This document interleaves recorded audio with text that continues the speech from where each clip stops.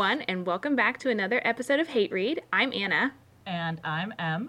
Every fortnight here on Hate Read, one of us challenges the other to read a book that we think they'll hate. This fortnight, I challenged Anna to read Tortilla Flat by John Steinbeck. So first things first, Anna, did you finish the book? I did, somehow. It was a miracle, but yes, I did finish this book. It was probably one of the worst experiences of my life. Really? I did not think it was that bad. As we discussed in a previously recorded but future episode, have a very strong hatred for John Steinbeck, which is not at all related to his writing style, but more of like the contents of his writing. As a person. Yeah. Just like... So I was already struggling with that, and then it was like very reminiscent of assigned reading in school. So I was just like, yeah, for sure. I don't want anything to do with this. I didn't even read the books I was assigned to in college. Like, why would I read this for fun? See, I definitely had the assigned reading feel. I was definitely like, okay, I got to get through this. I need to be able to do my report on this tomorrow. I need to be able to talk about the motifs in this book. Right. Like, I was like, oh, what are the themes? Oh, what are the symbols? Drunk. That's the theme. Drunk. Yeah, the theme is drunk. The symbol is wine. Yeah, oh my god. Ugh. So, this wasn't the most enjoyable fortnight I've ever had. No. Well, let's be real. This wasn't the most enjoyable, past 3 days because I don't read the books ahead of time. Yeah, I finished this 7 minutes before we started recording. Nice. Oh, gosh. Yeah, and it's one of those books, again, that's a little bit frustrating, perhaps, for our readers, or our listeners. Ooh, is anyone reading our podcast? For our listeners, because, again, there's not, a ton going on in this story that is, summary worthy. It's kind of composed of a series of scenes or vignettes that are happening. And it's funny. Did you read our fan mail that we got this week?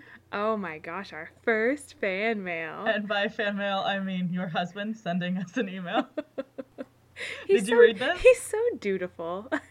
No, but did you read it though? I did read it. I don't remember exactly what it said other than feeling vaguely annoyed, but that's how I usually feel about him. So let's pull it out. It was an anonymous... Here, I've got it up. Hold on. Okay, yeah. I know most people probably do this at the end of their episodes, but we're going to do it at the beginning because it's so special. Well, because it relates to the fact that this isn't really a book that we can summarize very much. Yeah. So this is the email we got. Uh-huh. Hi, Hate Readcast. Long-time listener, second-time emailer. I have listened to all of your episodes, and I had a note as someone who is following along. I noticed you gals use a lot of pronouns when going over the stories, and it is sometimes hard to follow along with all the hijinks. In future podcasts, could you keep in mind that some of your listeners haven't read the books and might need help following the story, using name repetition and labels more frequently given the audio format? Or you could put some kind of funny character guide in the description on the audio. Or you could create an entire wiki with maps and spreadsheets. Thanks, Anon. What a butt. First of all, his first email, it's his second time emailer. His first email was literally just, hello. I mean, we don't want to discourage anybody else listening from writing in and giving us constructive criticism, but and I wanted to bring this up now because okay, noted, too many pronouns, got it, but I feel like this one is going to be somewhat confusing just because there's not much plot. So It's kind of like, sorry, we're going to ignore you for this episode, but in the future we will try our best. We'll make very beautiful spreadsheets. Mm-hmm. Color coordinated. We'll email them just to you, anonymous emailer. Oh man. Actually, considering anonymous emailer's career, maybe he should be the one making... That was kind of my thought too. If he wants spreadsheets, he can read the damn books and make some spreadsheets for us. Yeah. Let's call him out here right now. If you are really serious about being our number one fan, we will see some visualized data on these books sometime soon. Thank you. Put that PhD to work. Okay, so anyways, this book. Do we really have to talk about it? Can we just I guess. I kind of just, like, I almost don't even want to talk about it. Just want to talk about the ideas around it, but... Well, yes, I was reading, I was doing a lot of really intensive research on this book by reading the very short Wikipedia article, and apparently he wrote a foreword to a later version of this book. Oh, I have that one. The 1937 version? Yeah, that's the one I was reading. Yeah, so that's the one where I don't know what version I read, but it certainly didn't have this foreword. But he basically says that, like, it did not occur to me that paisanos were curious or quaint, dispossessed or underdoggish. They are people whom I know and like, people who merge successfully with their habitat, good people of laughter and kindness, of honest lusts and direct eyes. If I have done them harm by telling a few of their stories, I am sorry. It will never happen again. Which is, like, not really an apology. Yeah, that's also missing the big part of this foreword where he talks about how he was really good friends with this little Piojo, which, you know, was a nice, kind, brown little boy who lived alone with his elder sister, who was, as they called him, a whore lady, or as they called her, a whore lady. And how nice. He goes into great detail about their life and how much fun they had going over to his house and getting water out of the toilet, because that's where they got their cooking water from. And I mean, like... Wonderful. So you missed the whole, like, I have black friends moment in this foreword. You know what? I'm really glad I did. I'm really glad I didn't have to read through that. I could barely make it through the original preface of this book that he wrote for the book, as part of the book. Like... He also calls the people who are into this book for the wrong reasons literary slummers, which I feel should be our tagline. Ooh, I like that. Right? Hate read, literary slummers. Right? That's essentially what we're doing. Can someone put that on a t-shirt for us? Hey. Send us a t-shirt. Yeah, send us a t-shirt. Isn't it supposed to be the other way around? Aren't we supposed to start making t-shirts? Not begging our few listeners to dress us. This is a different kind of podcast. This is a podcast for 2018 where our listeners owe us. Yes.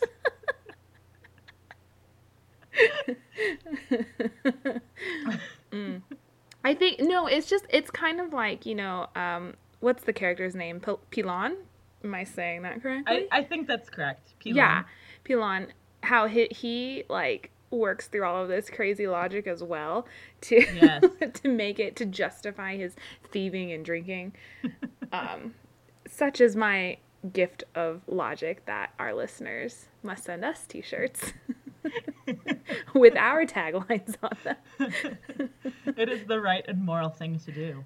Correct. I mean, really, you were going to spend the money anyway. Might as well. Isn't it better to gift your friends than it is to keep selfishly for yourself? We're really giving you a gift by asking you to send us things, because we're giving you the opportunity to give generously, which will make you feel better about yourself. Something like that. Incidentally, that is also an annoying, obnoxious thing to say, and a summary of about 80% of the hijinks in this book. Yeah, the quote-unquote hijinks, which are essentially ways I can steal money to buy wine during Prohibition. Which, like, cool, I get it, but also I don't know if I need to read a 300-page book about it. Yeah, it was a lot of same. But... okay, so I guess I'll do my best to summarize this book. Now that we're like 10 minutes into this podcast. Yeah, well, whatever. Professional podcasting. So I guess the main character of this book, the main character of this book is Danny's house, I guess, to be fair. But Danny himself, the person that owns the house, he is a paisano who has just come back from war, and I believe this takes place after World War I, but let me pull up here how John Steinbeck defines paisanos so that we're all on the same page. What is a paisano? He is a mixture of Spanish, Indian, Mexican, and assorted Caucasian bloods. His ancestors have lived in California for 100 or 2 years. He speaks English with a paisano accent and Spanish with a paisano accent. When questioned concerning his race, he indignantly claims pure Spanish blood and rolls up his sleeve to show that the soft inside of his arm is nearly white. His color, like that of a well-browned meerschaum pipe, he ascribes to sunburn.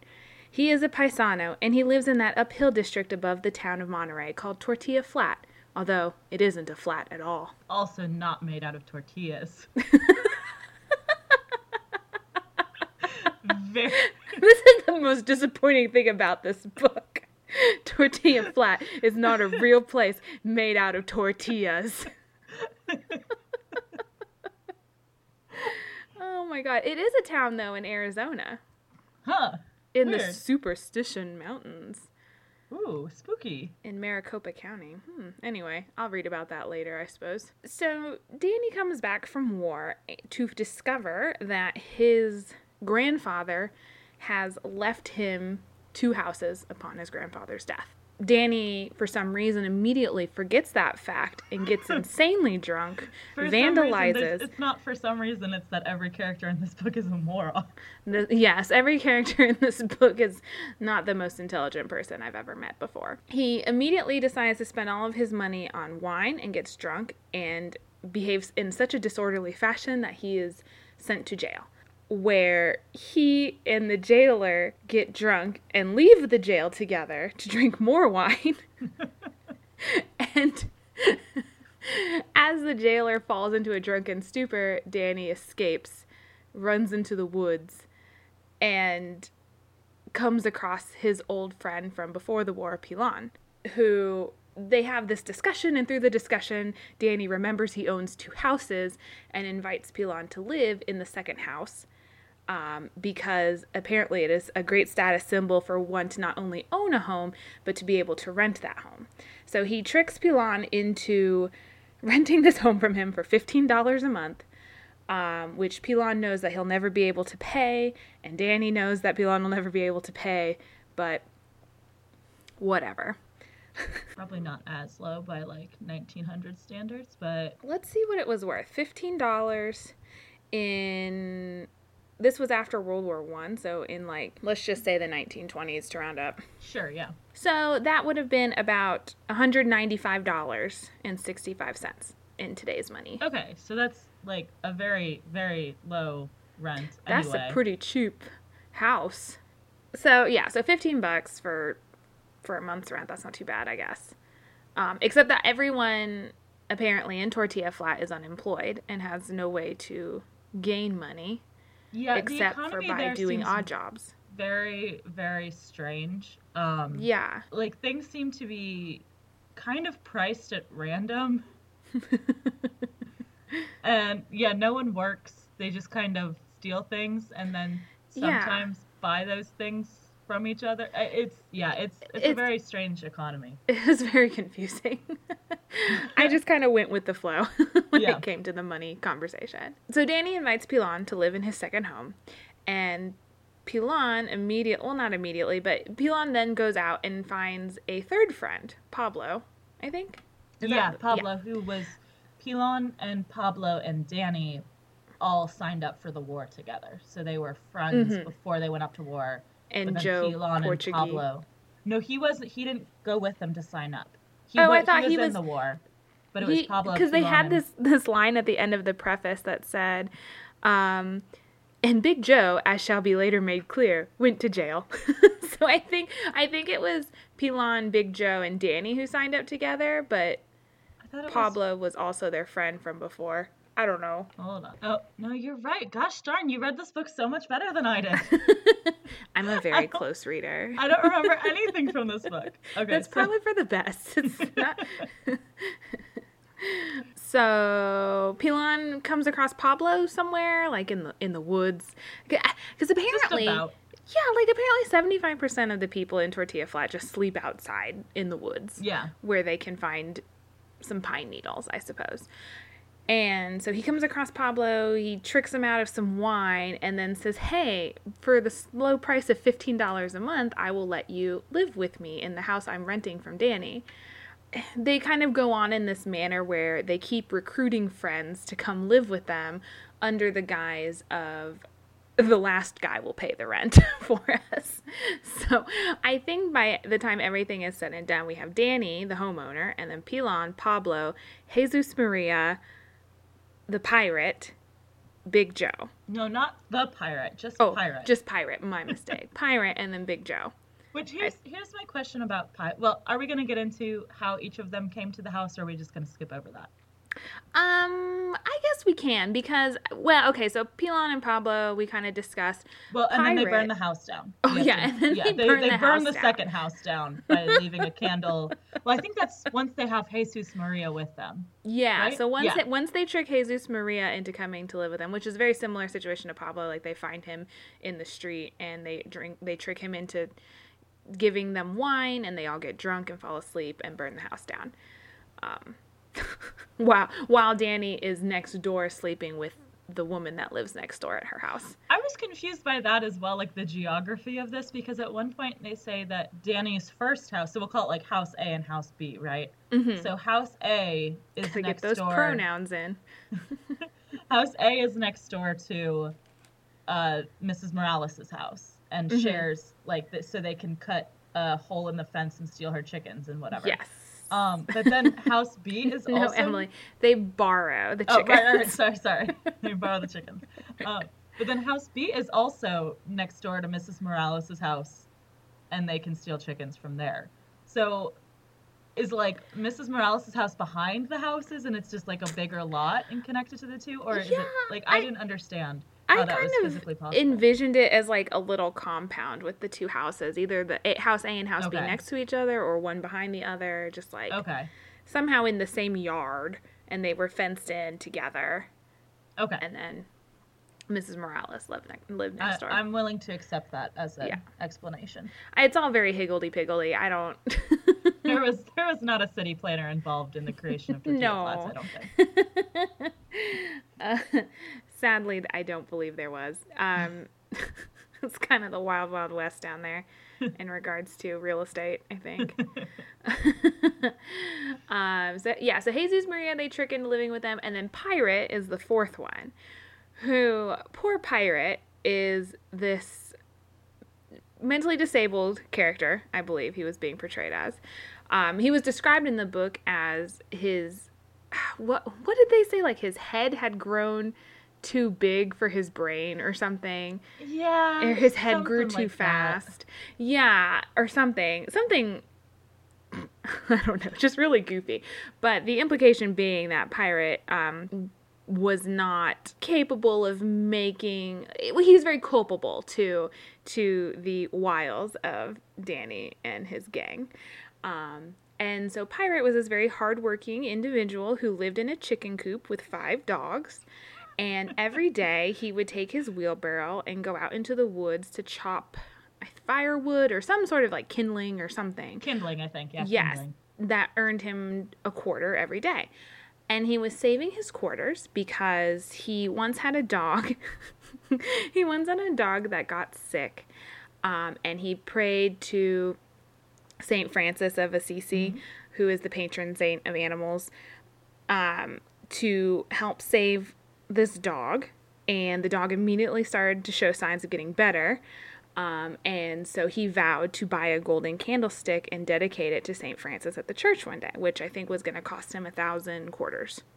But apparently, like, the dog got better and then was hit by a car and killed, like, a few days later, so... But he's still following through with the whole candlestick thing. Yeah, so he's been working really hard, and he has, like, a treasure, and so they call him Pirate. Well, but here's my question about Pirate, right? Mm-hmm. So he has this treasure of quarters, which was buried somewhere in the woods. It very specifically says Pilon is the only one who, like, figures out that he must have a treasure somewhere because Pilon pays attention to everything. Mm-hmm. So it's not like the whole town knows that he has a secret treasure somewhere, so why the fuck do they call him Pirate? Like, what is that about? That's a good question. I didn't think of that. Yeah, Pilon is like that old biddy that sits on their porch and just like Yeah. watches everyone's comings and goings, and he So like no realizes one that else pirates never realizes that spent. Pirate has this stash. Yeah. Pilon is like, oh, I've put it together. He never spends the quarters. He must have all of these quarters somewhere. So it's not like that's why they call him Pirate because he has a treasure stash. Although that would make sense if people knew about it, but like that's not it. So why is he called Pirate? Like what is the situation? Maybe he only had one good leg and the other was just a piece of wood. Or a hook for a hand, or I an feel eye like if patch that was of the some case, sort. one of those things would have been relayed to us, the audience. He just, I don't know. It's just one of those nicknames that sticks. I mean, of the people in this town, he's pretty much the only one who doesn't routinely steal things from people. So That's he seems true. like the least. He's the least appropriate pirate. piratey. I mean, at least it was like pirate and not like simpleton or something like. Not like Big Joe Portuguese. Yeah, Not like that, where his last there was name little... is just a racist term. Like, not like that? Yeah, there's a little bit more creativity put into Pirate's nickname. And I also liked his dogs' names. Let me find the list of his dogs' were names. the best. What chapter is Pirate introduced in so I can... I think it's chapter 7. Yes, how Danny's friends became a force for good. Oh, I found them. Okay, yes. So go ahead and list off those dog names. So there's Enrique, Pajarito, Rudolph, Fluff, and Senor Alec Thompson. And they're very well-behaved dogs. They listen to everything Pirate says, and they share all the food Pirate can find. Because I guess like a lot of the people in the town feel bad for him, and so a lot of the restaurants would give him scraps and stuff. Yeah. So he was very well fed. But he would split everything evenly between him and all of his dogs. Everyone got an even share. So of course, Danny's friends take advantage of poor Pirate. Oh, I found it. Sorry, I found why they call him Pirate. Oh. That's the dumbest reason ever. Go on. It gives a description of Pirate, and then it says, they called him the Pirate because of his beard. That's such a dumb reason. That is such a stupid reason. There are so many other... Like, Harry? Or even, like, if we're going with... I don't know. I guess maybe this is more Lumberjack. Modern. Right. I was going to say Lumberjack. Maybe that's more of a modern thing. I don't associate beards with pirates particularly, but maybe they did back then. I don't know. I don't know. But that's it. We solved the mystery. That is the... Yeah. Thank God. Oh, gosh. They know that Pirate has this hoard of quarters somewhere. So they get it into their minds that they're going to pretend to be Pirate's friends and invite Pirate to live with them because it'll be so much more comfortable with 4 men and 5 dogs all sleeping in one small house than it would be for Pirate and his dogs to have their own chicken coop, which, you know, whatever.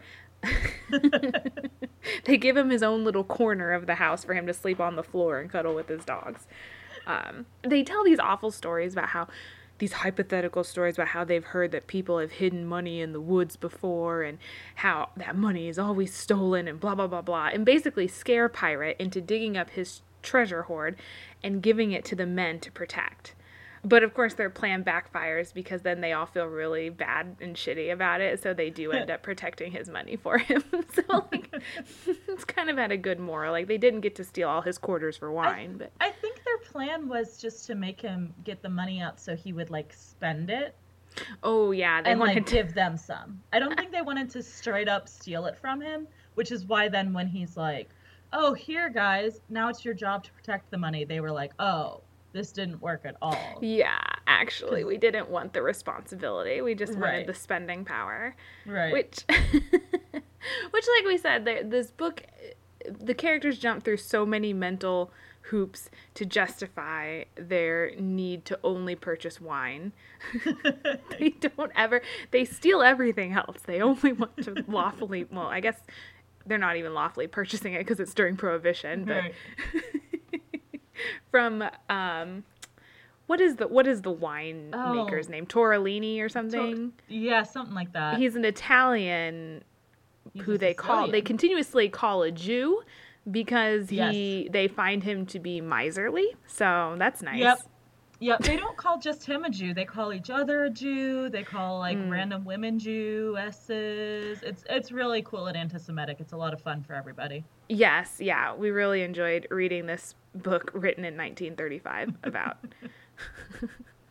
all this anti-Semitism. But Just casual anti-Semitism. yeah. I mean, like, I'm sure he didn't mean it. I'm sure it was just all a joke. We just don't get it. We're just not laughing.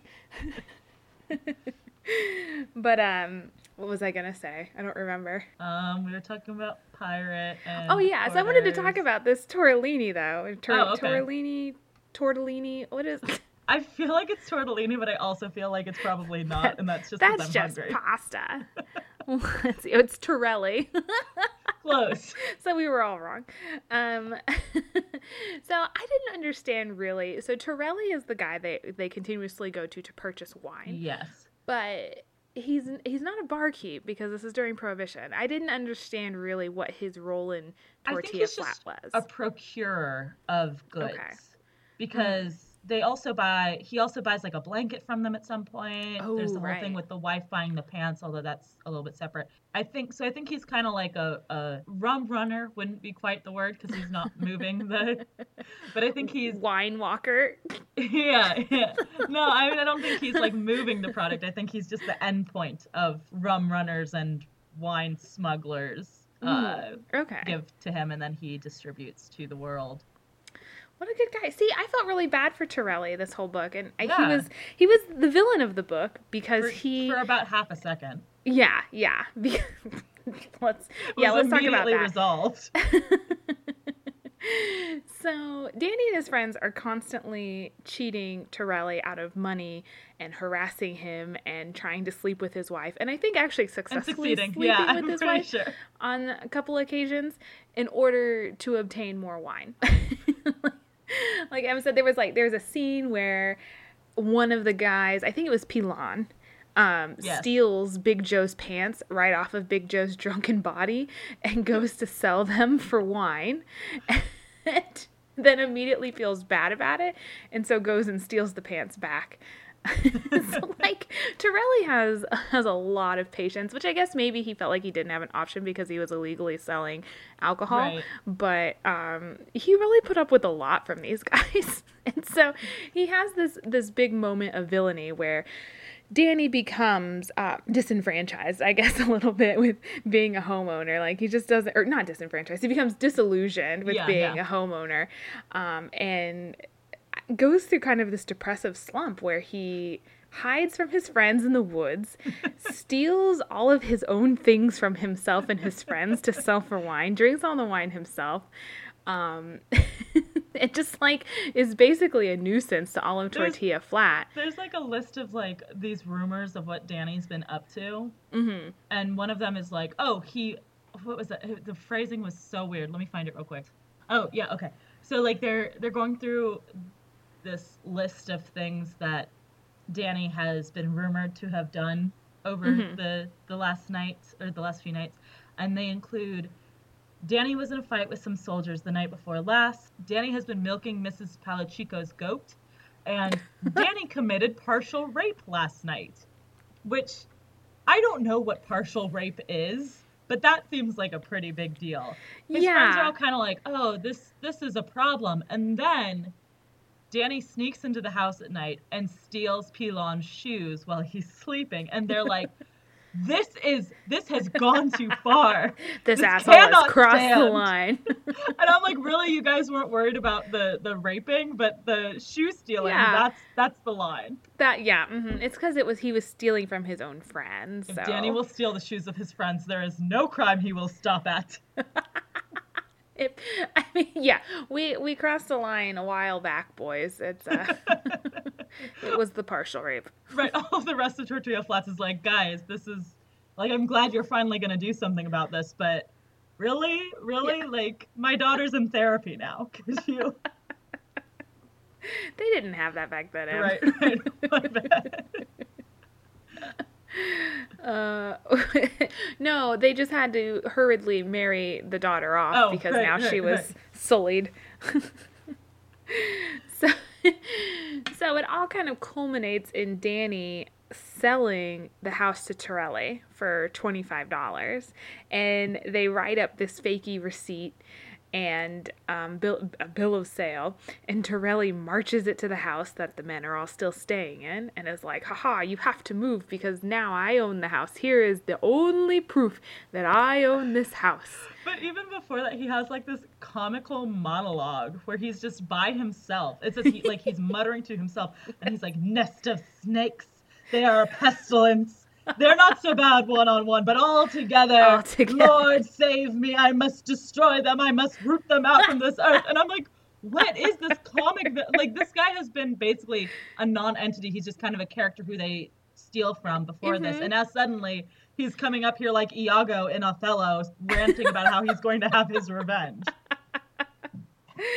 Oh my gosh, yeah. Which honestly, I would have liked this. Nowhere. I would have liked this book so much more if it was all from Torelli's point of view. Can we get that? Can you write that fanfic? That tortilla flap fanfic. It'd be so popular on AO3. Everyone is asking for it. I mean. Oh man. And so he marches into the house and he's like, "This is the only proof of purchase I have." So they steal it from him and burn it. And then Torelli's like, "Aw, shucks, guys. You beat me." The big moment of crisis immediately resolved. Yep. There was no threat whatsoever. No tension. And Torelli continues to sell them wine after the fact.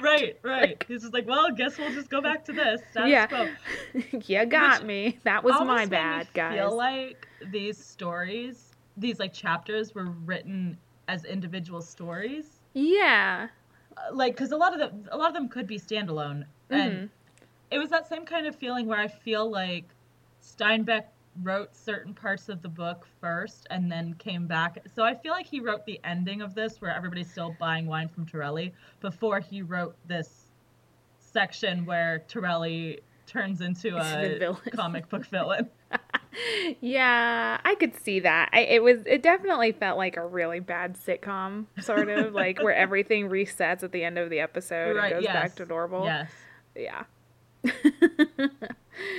But yeah, he's basically the only, besides the men themselves, Torelli is the only like negative force in this book. The rest is like just this lackadaisical look into these people's lives at a period of time where they owned a house. Or they had access to a house, I guess I should say. And then we forgot to talk about how Joe Portuguese came to live with them. Big Joe Portuguese. Guess what? He's Portuguese. Well, I looked this up because I was like, what is up with the Portuguese thing? Mm-hmm. So I looked it up, and I guess Portuguese is kind of like a slur, so maybe we shouldn't be saying it, but it's in this book, so I'm so sorry. Know. Yeah, I did not realize. Right, me too. Like, but I don't really know, because it doesn't seem like a major slur. Okay. Yeah, well, I just thought it was kind of like, that was how they said it, so it was like phonetically. Yeah, that's what I thought too. But then I did find that there are apparently a lot of Portuguese jokes that are still like what I stumbled across a Yelp page that was like, "Hey guys, I'm throwing Yelp page." Yes. What? Yes. Stay with me. Okay. I stumbled across a Yelp page or a post where the guy was like, "Hey guys, I'm throwing a Portuguese party over the weekend. Oh. Anybody have any good Portuguese jokes?" And I was like, what the fuck? This sounds so distasteful. This is so distasteful. Can you leave that user a bad Yelp review? Like, 1 star, you're an asshole. Well, and then all of these other people came in with all of these jokes, and they were essentially, like, I'd heard all the jokes before, but they were all blonde jokes. It was all blonde jokes, except with nationalities instead of blondes being dumb. It was Portuguese people are dumb. And this was from, specifically, someone in Hawaii, and all the people responding were Hawaiian. So I'm wondering if there's some situation in Hawaii where Portuguese people are considered super dumb. Like, I don't know what's going on with that. But it was very interesting. And then there were a couple other pages that were like Portuguese jokes. And I was like, oh, so this is like a thing in This is certain a thing. places. Huh. Yeah. Yep. Wow, Weird. I feel educated now. I did not know anything about that. I really Yeah. just honestly thought he was writing out phonetically how they were saying this I guy's nationality. suspected from a lot of the other stuff in this book that there might be something racist behind it, but because he's also the darkest skinned of them, I'm pretty sure. They call him black multiple times too. Oh, well, Yeah. see, I missed out on all of that. I think that was mid-book that he was introduced. So at that point, I was like, and just like going forward. But yeah, he was a fun character. His characterization was that he was stupid and wound up in jail a lot. Like that was his character. He liked being in jail because, well, specifically, he liked being in jail when not in the army. Yeah, because in the army, in jail, they made you do work. Yeah. Whereas in Tortilla Flats, when you go to jail, the jail keeper lets you get drunk. And then sometimes lets you out of jail. So different experiences. But it's okay, guys, because at the end of the book, he gets removed as the jailer anyway, and everyone makes a big stink out of it because now they don't want to go to jail. And everyone used to like going to jail. Yeah, because that's where John Steinbeck thinks these characters belong, I guess. Yeah. They just enjoy jail so much. They don't mind being incarcerated. Yeah, they must. That's why they're there all the time. That's why they keep doing these things. They must love jail. That's the only explanation. But yeah, so Big Joe is introduced as he is discharged from the army belatedly because he was in jail. And the first thing he does when he gets to Tortilla Flat is get very drunk, burn down a whorehouse, and then goes back into jail. So when he is finally released, the men have all been living together for a while, and he finds Pilon in the middle of the night walking towards the woods, and Pilon tells him it is St. Andrew's Eve. Which, yeah. Apparently is a night of the year where if you are in the woods, you can see a faint like moonbeam or some sort of glowing light, which marks a treasure spot, and you can dig up treasure that night and become rich, because I guess there were a lot of shipwrecks around Monterey and Tortilla Flat that allows this to be a thing. I don't know. I didn't understand it. So these two team up. They do find a glowing spot in the woods, but instead of digging it up that night, because they said, oh, everyone's out and about tonight, let's not dig up the treasure tonight. Let's wait until tomorrow night to dig up the treasure. They hang out in the woods for a day, dig up the treasure, but it's like some sort of government thing. Like I didn't understand. Yeah, I think it was some sort of survey thing. Like yeah, a geodetic survey. Yeah. Which was basically just a slab of concrete. So I don't know. It was like this very weird, like randomly magical, realistic sort of chapter of this book where. Or they were just very drunk and thought that they saw a glowing light. The explanation. But the fact that they were able to dig something up is pretty funny. I guess. But apparently it's a crime to dig up these slabs of concrete that the United States government left in the ground for whatever reason. And so they get really upset, drink a bunch of wine, and Big Joe is somehow invited to live with these men in the aftermath. Yeah. So those are our characters. John Steinbeck likens them to Arthur and his round table. Right, which I did at the beginning of the book. I do not understand.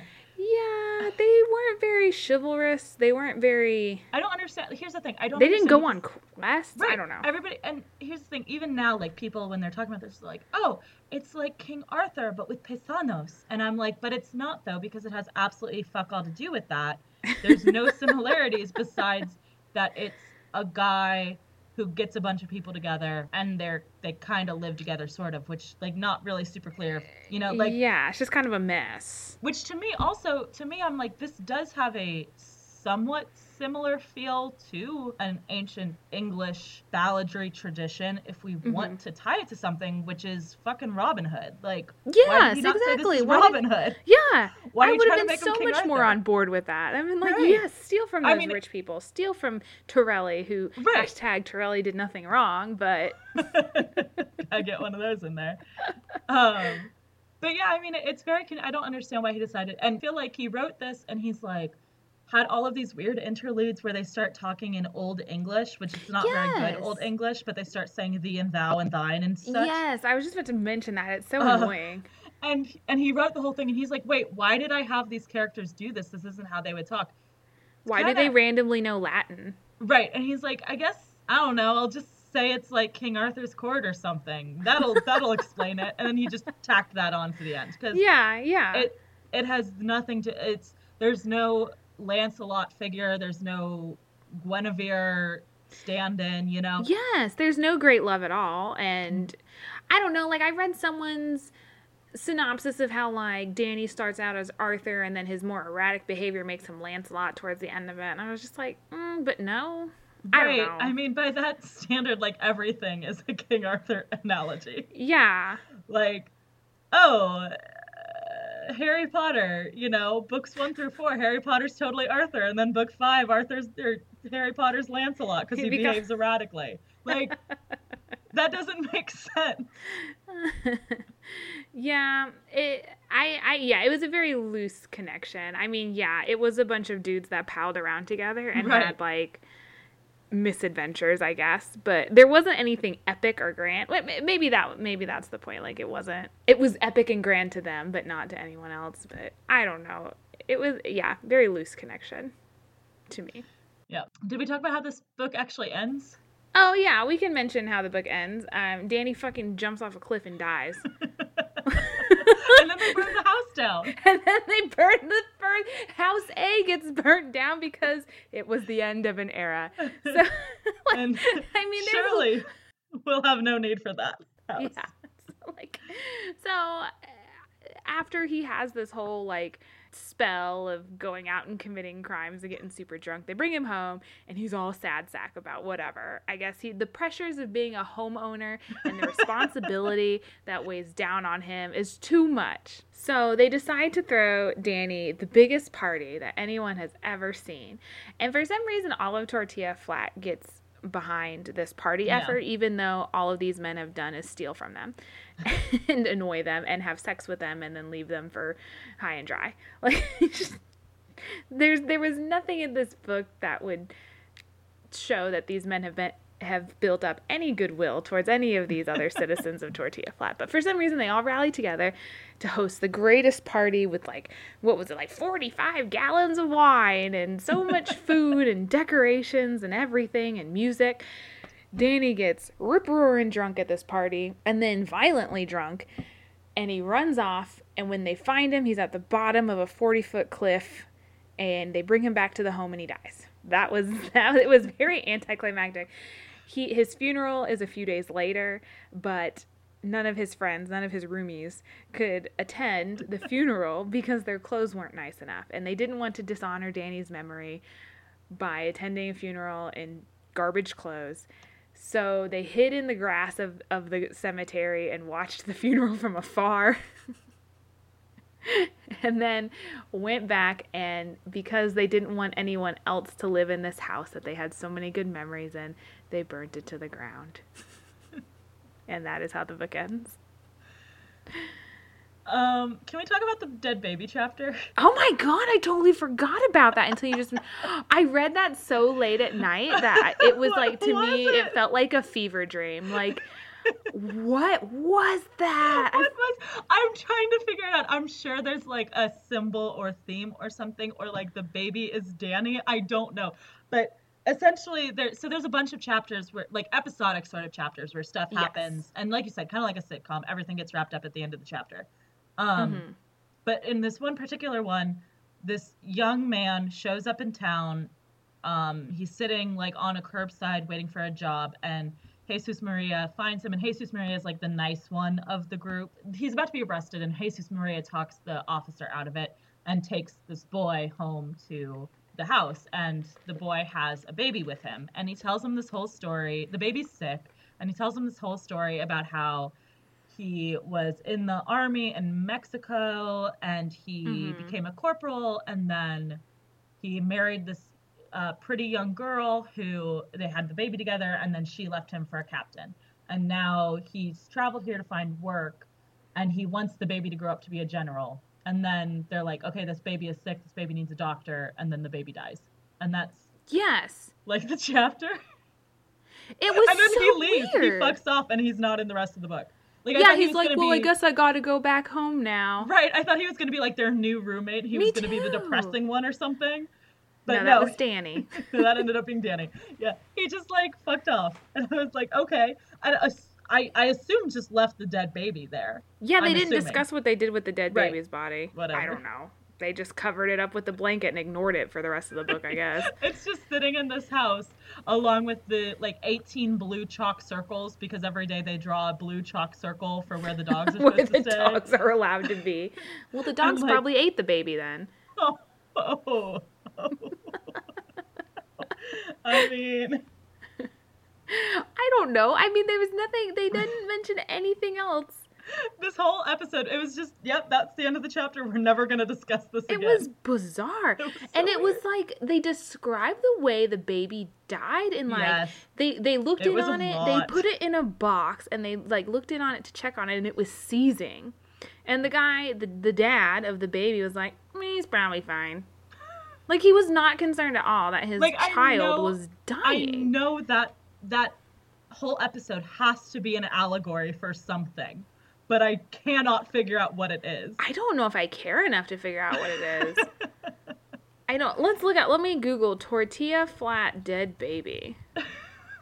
Let's see what I get. Safe search off. I mean, it just had the feel of, like, when you read, like, an allegorical story where you're like, oh, I'm trying to think. There's one by Bram Stoker that's very similar where it's, like, two kids and they end up killing each other. It's a whole thing. But the same way, I'm like, this has to mean something because it's so bizarre otherwise. Yeah. Well, like the second chapter also of Grapes of Wrath, where it's it's all about the Great Depression, but really it's just a turtle on its back. Right. But you read that, and even if you don't know that's, this is about the Great Depression because you haven't studied that era enough or whatever, you know it's about something. Like, the way it's phrased, you're like, this means he's trying to tell me about something. I just don't know what it is. And that's how I felt about this. Like, I was like, is this about, like, American relationships with Mexico? Is this... I don't know. I felt like this was some political commentary or some allegory of something, and I don't know what it was. But so all we're left with is this weird dead baby story. Yeah, and even SparkNotes isn't helpful. I'm looking at the SparkNotes right now. It's like their analysis of this situation is that the baby was not worthy to take milk from the goat. Oh yeah, so they go and they quote unquote borrow milk from one of their neighbor's goats, and borrow is the term that they use for steal. Yeah, to steal. And the baby is not worthy to take milk from the goat to satisfy its hunger, so it could be sacrificed. I don't know. I don't understand this. It's all very confusing. If you know what is up with the dead baby in this book, please write us. Please tell us. Please tell us what is going on. SparkNotes also says the similarity to a story about the Knights of the Round Table is also evident, but they don't tell us what story. I'm not familiar. Yeah, please. What story is that? What dead baby story was there in? Let me look up dead baby King Arthur. These Google searches are going to be awesome. Not getting too much. Cause of death of Arthur, that's not what I want. Mordred, that's clearly not it. I've got Arthur impregnates his sister and tries to drown their incest baby. But that doesn't really seem analogous. Yeah, because this baby was already halfway dead by the time they met it. And there was no incest involved. Which, like, makes me question, was this guy not feeding his baby? Or I don't know. I don't know. He was... This whole situation is so questionable. And I mean, just in general, the fact that his wife ran off and left the baby and didn't seem to give a single fuck. Yeah. That was never explained. Maybe she didn't like you to begin with, dude. I don't know. So, and here's the chapter of, or you know how he does like the synopsises of the chapters. What do you call I don't know, like the chapter titles, subheadings. It's not really a title. It's like I think it's just a long title. Okay. Well, the long title of chapter 10 is How the Friends Solaced a Corporal and in return received a lesson in paternal ethics. What? The lesson in ethics was that he wanted the baby to be a general, not so that because the friends all thought he wanted the baby to be a general so the baby could grow up and have revenge on the captain. But he just wanted the baby to be a general so that the baby would have a better life than him or the captain. So that's what they learned, was you should want good things for your children, which is like, that's a fine moral, but also it really doesn't have anything to do with anything else in this book. Well, and maybe one of those good things for your child should be like food. Feeding it? Yeah, maybe. Yeah. Seems suspect. Well, they also, I was very confused from the beginning of this because they described him as a boy when they introduced him. But then they're like, oh, he's a corporal. He was in the army. And I'm like, okay, how old is this guy supposed to be? I didn't know how old any of them were supposed to be. Right. Well, Danny, it says at the beginning that he signed up for the war, I think, when he was 25. Okay. So older than 25. Okay, so probably 30 or close to it. Yeah. Younger than 50, because 50 That's is grandpa essentially dead. Yeah, according to this book, not us. Yeah, to be clear. Along the lines of weird episodes of this book is also the story about how Big Joe found love. What was that? That was... I don't know what was going on there. This chapter of the book where it's raining really, really hard, and Big Joe stumbles upon this woman's front porch. Tia Ignacia is her name. And she invites him in and drinks wine with him, and like is really dropping all the hints that she wants to sleep with him. But Big Joe is oblivious to all of it, drinks the wine and falls asleep. So she starts like beating him up.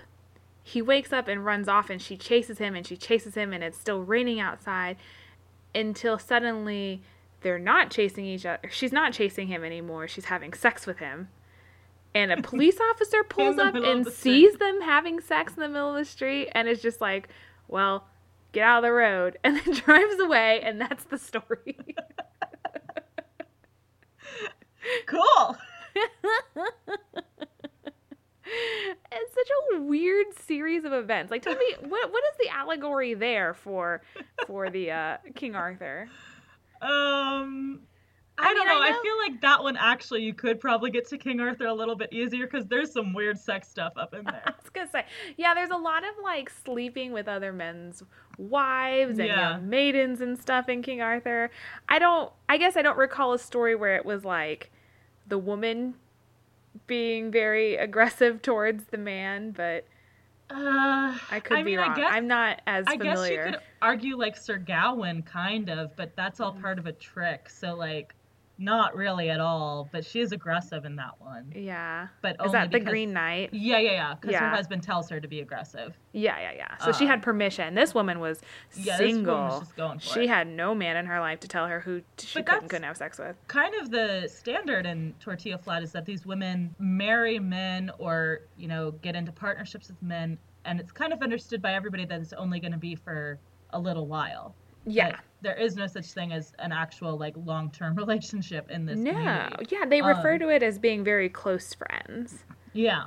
And I mean, like, even when they do get married, usually the guy runs off shortly after. Like, in the case of, what's her face? The one with 18 children. Oh, gosh. Terracina. Yeah. Where she has her children only beans. Where she literally has a child born in the course of Steinbeck telling the story. Yeah. He's like giving the background on her, and he's like, oops, and while I've been telling the story, she just had another child. And I'm like, you're being obnoxious. and at the end of the chapter 2, they make a comment of like, Terracina discovered that she was pregnant again, but she didn't know which of Danny's friends was responsible. Right. Like, well, because her first kid that she has when she's 14, and she abandons it and never talks about it again. And then she gets married at 16 and has 2 kids with her husband, who then leaves. And then she just keeps having children. She just doesn't know where they're coming from. They're just springing forth. It's a mystery. It's completely unclear who the father is of any of them. We need better sex education in Tortilla Flats specifically. But yeah, that was essentially this book. It's just these weird stories that left you like really questioning reality by the end of it because you didn't know if what you just read was actually real life. Do people actually like this was John Steinbeck's first acclaimed work. Yeah, it was his first smash hit, Tortilla Flat.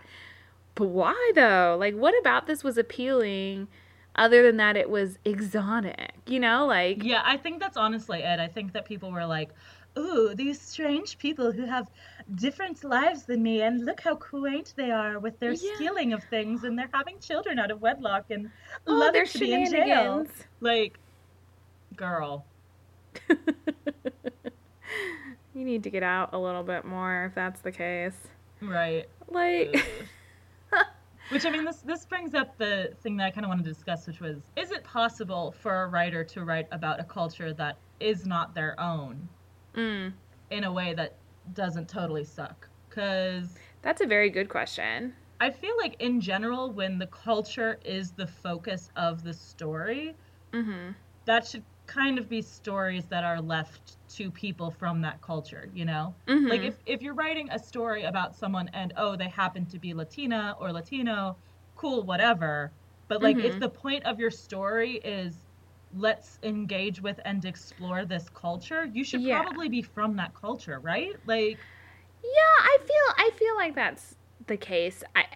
To me, I know a lot of authors make this attempt and can do so in a respectful manner with, you know, mixed results. But I do think it is very important that we also have books written by, you know, our own voices, sort of. Yeah. Points of view. And that, like, surely, I guess to me, when you sit down to write a book, like, that's the story that you're meant to tell. And, like, really, that's the one you chose? Like, out of... like, you couldn't think of any other ideas. You gotta... But, I mean, it worked for him, so... Yeah, I guess that's true. I mean, Of Mice and Men came out 2 year after this book was written, so... Yeah. Which, you know, that one also did well, so maybe he just should have published that one. Well... I mean, like, I want to give him some credit for trying to... Well, I don't want to give him credit, but yeah. Then that's another question, too, I guess, is, like... This book was written in 1935 about a period of time that took place directly after World War I. Like, how much leeway can you give an author from that time period for writing in the manner that they did? Like, is it fair to say, like, you get a pass because that time period sucked for non-white people? Right. I think the thing is that we like to excuse authors a lot of the time of being like, oh, they just didn't know better and they're a product of their culture. But there are authors who wrote about other cultures and didn't do it in a shitty manner that are from the same time period, you know, like the kind of the example that I think of a lot is talking about Native Americans. You have stuff like Last of the Mohicans, which is not as super, I would say is not as super racist as this book, but does have problems in the way it handles Native American characters. But then you have something like Hope Leslie, which is also about a very similar time period and written at a very similar time period and deals with similar issues, but is way more respectful of the Native American characters. So, I mean, I think that a lot of times when you actually dig, you find that the idea that, oh, they just didn't know, they're just a product of their environment, it's kind of a cop-out. I feel like they could have gotten educated. They could have been more woke. They could have been, they could have been less exploitative. Yeah, that's true. I think he definitely plays on that, like, goofball kind of, don't take these people seriously because they don't have any serious problems sort of, what's the word I'm looking for? I lost my train of thought. He's bad. This is bad. Yeah. I mean, yeah. Was there anything you liked in this book? What was your silver lining? Oh my God. I don't think I had one. Like, maybe some of the language, like I read parts of this aloud to Michael because he so desperately wanted me to read it. Where he was, and he made a comment like, yeah, you know, that is pretty racist, but I don't think a lot of authors would have taken the time to be so poetic about it. Which, I mean, yeah, I guess so. Yeah, the writing's good. Yeah. And honestly, like I said, I didn't hate this book on the level of hatred that I've had for some of the other books we've read. I was fine. Pocus. I was fine reading it. I was annoyed by the stuff in it, but because the writing was good, the actual process of reading it wasn't terrible for me. Also, it did give me my favorite description of a friend since the many Leslie Knope and Ann Perkins descriptions on Parks and Rec. I would say it's up there with those. Go on. When Danny first meets up with Pilon, he says, "Pilon," he cried, "Pilon, my little fat duck of a baby friend." Which, honestly, this book was kind of worth it just for that line. But it's at the beginning, though. You still have to read the rest of it. So I should have stopped there. Oh, yeah. Yeah. Yeah. I also did not relate to anyone in this book. Yeah, I was having a hard time. Yeah, maybe the dogs, because dogs can't do anything bad. I kind of felt like Pirate was kind of the one who I would most want to be like if I had to pick one of the characters to be like, just because he seems like he's a good dog owner. He seems like he's got his life sorted out a lot more than a lot of these guys. He's got goals. He was hardworking. Yeah. So of the group of friends, I'd probably go with Pirate, but of the characters that I actually felt most like would probably be like the dead baby or something. Just all of these parental expectations, and then I just die. And you're there to serve as some moral lesson, but we don't know everyone else, but no one really knows what to make of it. Oh my god. So did you have a book that you would have rather been reading this week? Oh my gosh, yes, 100%. Yeah? I do have a specific book, though, that my friend just purchased for me as a wonderful gift. Ooh. We've been talking about this book for forever and been very, very curious about it. And I feel like I'm going to get a lot of judgment for this one, but don't care. I want to read it. It sounds fascinating. It is called Bear by Marian Engel. What is it? Bear. I have it right here. Oh. Hold on. Hold on. Let me make sure I have it on camera. I don't. Okay. Yes. Bear by Marian Engel. And I don't know if you can see on the cover that bear and then the naked arm wrapped around the bear. Is this a furry book? Okay, listen. Anna. This is written, apparently has won Canada's highest award for literature. Uh-huh. She's one of Canada's most celebrated authors, and this was her last book and also most controversial. It's about a woman who falls in love with a bear and pursues a sexual relationship with it. And it sounds so bizarre. I can't wait to read it. Anna, this is a furry book. Perhaps it will be my gateway drug. But I almost chose it for this fortnight's challenge because I really wanted to read it and I thought you would hate it, but you can only get it in print and it's so I didn't want to have to make you buy a physical copy of a book. Yeah, no, we don't do that. We don't roll like that. Super short, 122 pages. Oh. And apparently features a scene where the main female character puts honey on her genitalia. No. Anna. It just sounds so bizarro. Anna. I'm just curious. I'm very curious about this. Well, you'll have to read it and report back and tell us what your new persona is. Okay. I will do this. I will report back next fortnight because hopefully I'll have read it by then. I have promised to read it to this friend aloud a chapter a night, so that's precious. We'll both be educated on our personas. Great. Whatever. I will defend this book. It has won You haven't even read it. It has won the prestigious Governor General's Award of Canada, so... All right. You keep showing it to the camera. But no, because I'm reading the back. This is hilarious. The last few sentences, I guess, of the synopsis. By page 20, our librarian, because of course the main character is a librarian, our librarian has met the bear and wondered if the bear would be good company. The bear is indeed good company. Oh my Intimate God. company. Shocking company. Hannah. I just want the experience. I just want to be able to say I've read it. Yeah, what trash would you rather be reading? I've got two this week.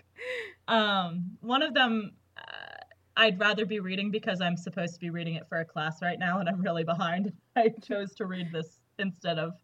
Nice. I chose to read Tortilla Flat instead of it, so now I'm even further behind. But it's Madame Bovary, which I've read before and I actually enjoy and think is a pretty good classic. Oh, wow. So that's kind of my one that sort of goes along with what we were reading this week, in that, I mean, I guess they're both classics, whatever. But then the actual thing that I would really, really, really, really, really rather be reading right now is Tempest and Slaughter, which is the newest book by Tamora Pierce. Oh my gosh, I forgot that came out. I need that in my life. And it's the Numair book. It's the one that is based on the love interest for her second oldest book series, his prequel. And she's been talking about writing it for over a decade, and I've literally been waiting to read it for over a decade, and it just came out. It's been so long since she's come out with a new book. Well, she's come out with a few or a new series, I guess I should say. Yeah, maybe? I think her last series. Well, and even this one. I mean, it's in the Tortall universe. I mean, they all are, except the ones that are in the Circle universe. Anyway, this is getting, whatever, too much into it. But to anybody who listens to this podcast more than a couple episodes probably realizes that my tendency to pick books leans towards speculative fiction, and Tamora Pierce was one of the first speculative fiction writers that I ever got into. She's one of my favorite authors of all time. I love her books so much, and this book has literally been a book that she has been talking about writing for over a decade, and it's about the backstory for one of her characters from her second series in the Tortall universe, and I love him so much, and I just want to read this book. And I have it in my possession. It is sitting down on the coffee table, and I couldn't read it because I had to read fucking Tortilla Flat. Oh, I'm so sorry. That is the most disappointing thing I've ever heard in my life. All right, so I think that pretty much wraps it up for this book. Since Thank God. Challenged you this week, that means next fortnight it is your turn to challenge me. Do you have a book that you would like to, that you think I'll hate? I do. And I think you'll hate it for a couple of reasons. Okay. The first of which is it's a genre we have not explored yet. Okay. While we have done a young adult novel or two on the podcast, we have not done a scary book or a meant to be scary book. It's a YA novel, so I'm not sure how scary it will be. And it's actually a book that's been subject of a little bit of controversy online, just simply because people were very disappointed in it, I think. Okay. It didn't live up to standards. So, are you familiar with Stephanie Perkins? Yeah, it sounds familiar. What else has she written? She has she's Anna and the French Kiss in that series. Anna and the French Kiss. Lola and the Boy Next Door. And Isla and the Happily Josh. Ever After. Yeah, I hated that one. The first two were all right, though. Anna the French yes, Kiss this is a contemporary horror novel written by romance author Stephanie Perkins called There's Someone Inside Your House. Oh. So let's go on to the Goodreads synopsis of There's Someone Inside Your House. Love hurts. Makani Young thought she'd left her dark past behind her in Hawaii, settling in with her grandmother in landlocked Nebraska. That sounds awful, first of all. What a downgrade. Sorry, Nebraska. She's found new friends and has even started to fall for mysterious outsider Ollie Larson, but her past isn't far behind. Then, one by one, the students of Osborne Hugh begin to... Osborne Hugh? Is that supposed to be Osborne High? Probably. I don't know. Typo Goodreads. Come on, Goodreads librarians, get on it. The students of Osborne Hugh High begin to die in a series of gruesome murders, each with increasingly grotesque flair. As the terror grows closer and her feelings for Ollie intensify, Makani is forced to confront her own dark secrets. See, it's interesting because I pulled this up on her website as you read it along. And literally, there is no mention of this Ollie character in the synopsis she has on her website. Weird. It's scrubbed. Every time you mentioned him, it's not mentioned at all. So I'm wondering what that's about. Yeah, that's interesting. I guess maybe her publisher wanted to go one way and she wanted to go another. But I don't know. I'm excited to read it for the podcast. A lot of the People I follow on Goodreads that normally read young adult literature have given it pretty low reviews. I'm excited that we're doing a horror novel. It kind of surprises me it took us this long to get to one, because when we first sat down and talked about types of books that we hated, that was like my number one thing was scary stories, because I get scared very, very easily. So either this book is going to be good, but I will still hate it because I'll be scared the whole time, or it will just be terrible like everything else we read. Yeah, so, I'm hoping for a total cheese fest. So there's that to look forward to. The cover of the book is like hot pink, so I don't know. Yeah. Again, this doesn't bode well for the scariness of it, but no.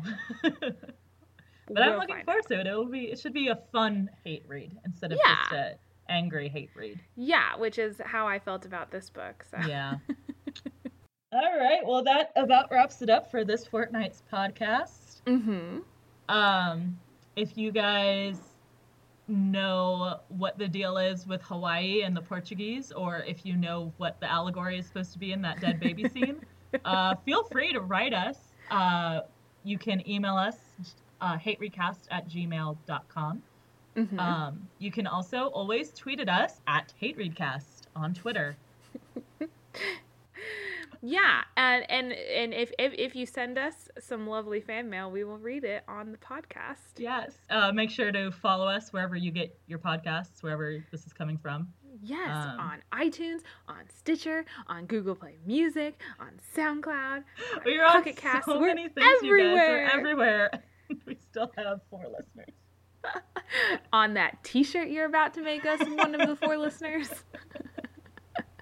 We're everywhere. Thanks as always to Ben Cope for providing our intro and outro music. You guys can check out a link to his YouTube in the show notes below. But yeah, thanks for listening, guys. We appreciate it. We love having you here. We hope you stay. And in the words of John Steinbeck, thou knowest not what bitches women are. Very good, very good.